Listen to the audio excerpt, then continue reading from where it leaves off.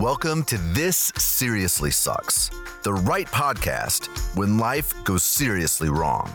A series for people hit with a devastating life event. We talk about wishing you could get a do-over, the scary, sad shit going on in your head, and not wanting to go on. No deep psychological theory or just think happy thoughts advice here. These are practical strategies to help you get through this seriously sucky time. Now, here is your host, the author of This Is Not the End, who knows what it feels like to want it to be the end, Nina Sossamon Pogue.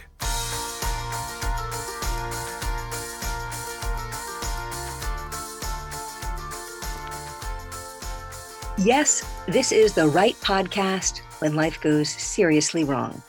Hi, everyone. I'm Nina. I'm so sorry that you're here, but I am so glad that you found us. Sorry, because you are likely going through a really horrible chapter in your life.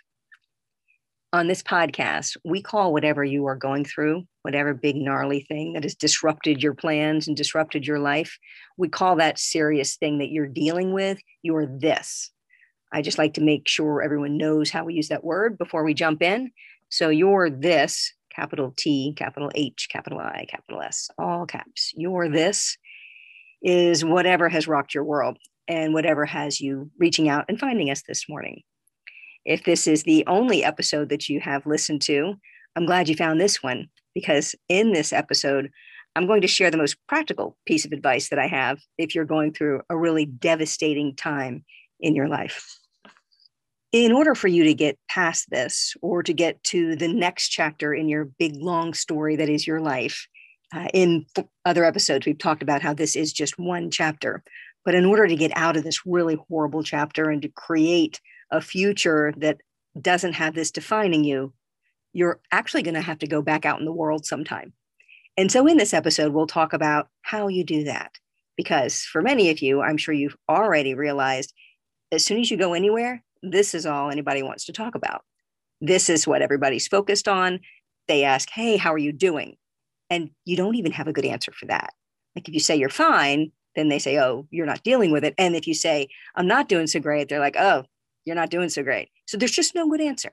So in this episode, we are going to craft a script to protect yourself so that every time someone says, how are you doing? You're not hit with one, reliving this incident over, because that's what it does to your brain when someone asks you that. And two, you're going to take control of the situation. So you don't have to take care of them. That's what we end up doing. We end up trying to say something to let the other person feel better. There are a few simple sentences that you can craft to where you can step out into the world, protect yourself, take control of the situation, and help other people at the same time. And it's really simple, and that's what we're going to focus on here. I'll start with a story, and the first time that I realized that I really needed this. So not long after the accident in a friend's driveway, which if you haven't heard earlier episodes, I suggest you go back to one of those, because I'm not going to retell that painful story in every one of these, taking my own advice. But after that, when I, in my head, had gone from being everybody's favorite news anchor and former world-class athlete to the lady who had run over a baby, I had a very dark time, and I had a very hard time even wanting to go back out in the world, much less go back on television where I knew everyone would be looking at me and thinking about what had happened. A few weeks after the accident, when doctors were saying that he was going to make it and everyone was strangely starting to get on with their lives, I got enough energy to try to go out into my community. And we set our sights on McAllister's Deli, which is just a sandwich shop that was not far from the house. It's just a few blocks away. And with the prize of some sweet tea and a BLT, I ventured out with my husband. And the plan was that I would just stand in line with them and we would get our order and then we'd take it to go and come home. And that was it. Just a quick outing into the world, a kind of trial run, because I'd been at home and very sheltered for weeks. And this was my trial run to put myself back out into the world. So I remember I wore a baseball cap and a big sweatshirt that was sort of my shield from the real world back then. I do find myself still throwing that outfit on every once in a while. I think it's stuck with me. And I remember standing in line. We were about 5 people from the counter. And the line seemed to take forever. And remember, I was the local news anchor. So I always felt like people knew who I was and were judging me anyway. And as we stood there, I felt like the whole place was staring at me. And I had this moment where my heart just began to race. And I had this overwhelming fear. And I thought I was going to pass out. And I thought, what if someone says, "How are you?" And I just grabbed my husband's arm and I pulled him with me and ran out. And I decided I just couldn't do it. I couldn't go out into the world, maybe never. I was just going to be home for forever. And that is when I learned this survival skill. You need a script. Depending on what exactly you're going through, even if it's a divorce or something that's fairly private, there's people around you who know about what's going on with you. Maybe everyone knows about what's going on with you. If you're an amputee, there's not really a way you can hide that. So people are going to want to know how you're doing. They're going to want to talk about this. They're going to let you know that they feel bad for you. They're going to be very well-meaning, but it is so difficult because when this happens, it puts the burden back on you. You know how this is. You're going to find yourself like re-examining everything all over again, and then actually trying to explain everything to them about this to make them feel better about it. It is strange, but we end up, the person who's going through it, trying to make everybody else feel better instead of the other way around, no matter how hard they try. It's just how our brains work. And think about it. If you can't make sense of it to yourself and it's running around in your head and making you feel crazy, you're not going to be able to, with any coherence, explain it to anybody else. So you just need a few sentences so you can engage and move on. And I suggest you have two different versions of this script. One for acquaintances, the people you really don't know well, the people you don't really want to share a whole lot with anyway, but they're trying to be kind, or maybe they don't even know and they just throw that sentence out there. And then the second script is for friends and family who are actually your support system. You know, while you may not want to share much with them now, you need them to know that you appreciate their support. So that's important too, but you don't really want to interact with them because there's just a lot going on in your head. So for me, the script I came up with after this accident, so I could actually go back out into the world with something like this. So for acquaintances, which was people that knew me from TV, but I didn't really know them, or just other mothers in the carpool line or whatever, I would say, yes. When they would say, "Oh, how are you?" I would say, "Yes, thank you for thinking of me. It's a very difficult time, but I have good help and we're all praying for him." And I would just leave it at that. And then for friends who was closer to people who were closer to me, I would say, "Good to see you. I'm not ready to talk about it, but thank you for thinking of me and keeping him in your prayers. It helps to talk about other things. How are you? How's your family? How's your dog? How's your classes? Whatever." Push it back over their way. So your script should work for you in any situation. You can start your sentence with yes. That seems to work really well because people like to hear that they're right. So to show you this works, here's some other scenarios, okay? Say for divorce, I hear you and Bob broke up. How are you doing? So for a friend, you could say, yes. Remember, starting with yes seems to help.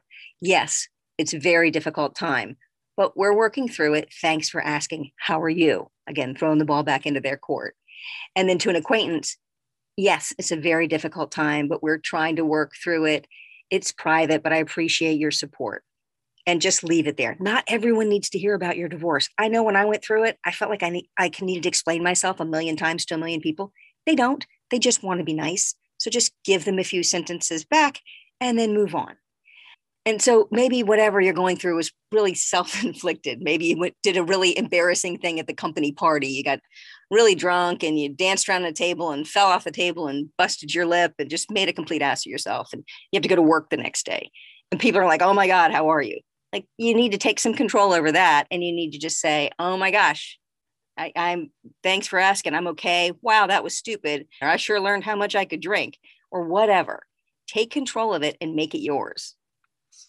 I talk about this a lot when I talk to friends who've been fired or their companies have gone under, CEOs whose companies have gone under. How you phrase things and the words you choose is really key. So imagine you get laid off, okay? Say your name is Bob. We'll stick with the word Bob. So you're Bob and you get laid off. You get fired, however you want to put that word out there. And someone in the office, back at your office or back with your group, wherever you work, they all look at each other and goes, "Okay, somebody needs to call and check on him." And somebody draws the short straw and they make the phone call. And they call you up and they say, "Hey, how are you doing, Bob?" and you say, I just can't believe that happened. I didn't see it coming. Can't believe Tom didn't get fired because I work harder than he does. And Carl over there is a complete jerk. How come he's still there? And, that place was lucky to have me. And good luck to you guys because you're not going to be able to make it without me. So whatever. And then you hang up.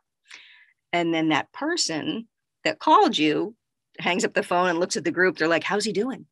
And then that person says, yeah, he's not doing so great. He's really angry and you all apparently suck and he's not in a good space. Okay, same phone call. Again, somebody draws the short straw. They call up, see Bob, see how you're doing. And Bob says, wow, I didn't see that coming. I'm really disappointed and I'm not sure what I'm going to do. And good luck to you guys who are back there. And please tell everybody I'm looking for something. If anybody has anything, it's been great working with you guys. And I wish you all the luck. If anybody knows of anybody who's hiring, I'm going to need something. Hangs up. Then that same person turns to the same group and says, oh, he's not doing great. Didn't see it coming. But he says, if anybody's looking for anything, he's open to be hired and he wishes us all the best. And just y'all keep your eyes out for a job for him because he really needs something. It's the same scenario. This is you taking control of your future by choosing your words and your script carefully. This is you being the author of your story. In that big book that is your life and this chapter that you're on, you're going to call it something. You're going to use words to explain what's going on with you and how you feel. Think about those words that are in your head. Say nicer things to yourself. Say nicer things out loud. Be careful about what you say because this becomes your story. Your script is important because it does two very important things. One, you're the author of your story. The words become your story. You get to describe this event that took place in your life. You get to choose the words that you're okay with, and you're okay with other people repeating because that's how it works. You get to choose and share the words, and then other people say the words that you say. And second, you control the conversation and your emotions. You're going to get to label this with words and emotions, and those will stay with you. And they'll be repeated by other people who talk about this, whatever event happened in your life, and who talk about you. If you say you're getting stronger, they'll repeat that. If you say you're never going to be happy again, they will repeat that. That can become a self-fulfilling prophecy. You are creating the script and you are creating your next chapter. The best thing about the script is that it's yours. Come up with one that you feel okay with. Practice it. You need to let it roll off your tongue without thinking. My husband and I would practice ours out loud. I would stand in front of the mirror and say it to myself, my protection script. I would say it over and over to myself in the mornings before I left the house. And it changed through time. So over time, in that situation, once he was out of the hospital and back at home, it was months of touch and go and more surgeries. And I was still getting my feet under me and starting to feel okay about being alive. Like all those things had to happen. So my script changed some through the months. So an easy thing to say for anyone in any situation is just to say, I'm not ready to talk about this, but thank you so much for asking. How are you? That's the easiest script available. That kind of covers everything. I'm not ready to talk about this, but thank you so much for asking. How are you? And for those who are a little slow or just jerks and just try to keep talking with you about your this, repeat it. I'm not ready to talk about this, but thank you for asking. How are you? Just keep using that sentence over and over again. It can be repeated over and over. Sooner or later, they're going to get the hint. So I'm just guessing that some of this is happening with you right now. And I am hoping that something that we've said today can help. Again, you don't have to buy the whole ball of wax, just enough to make a candle. If there's something in here that can help you, grab onto it, make it yours. And if this does resonate with you, stick around. In our next podcast, we're going to talk about the chapters ahead and creating your next chapter, a better chapter somewhere out there in the distance. And we're going to talk about some famous people with some really big thises, who went on to do amazing things. So hang in there. I know this is a seriously sucky chapter in your life, but you've got this. Thanks for listening.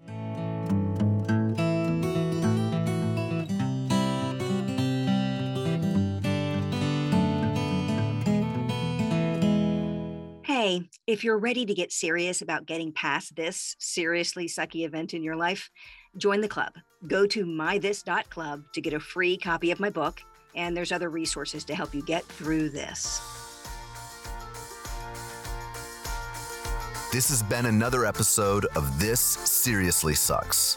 Opinions expressed in this podcast are those of Nina Sossamon Pogue and her guests. They are not a substitute for professional advice. If you are experiencing suicidal thoughts, call 1-800-273-TALK or send a text to www.crisistextline.org.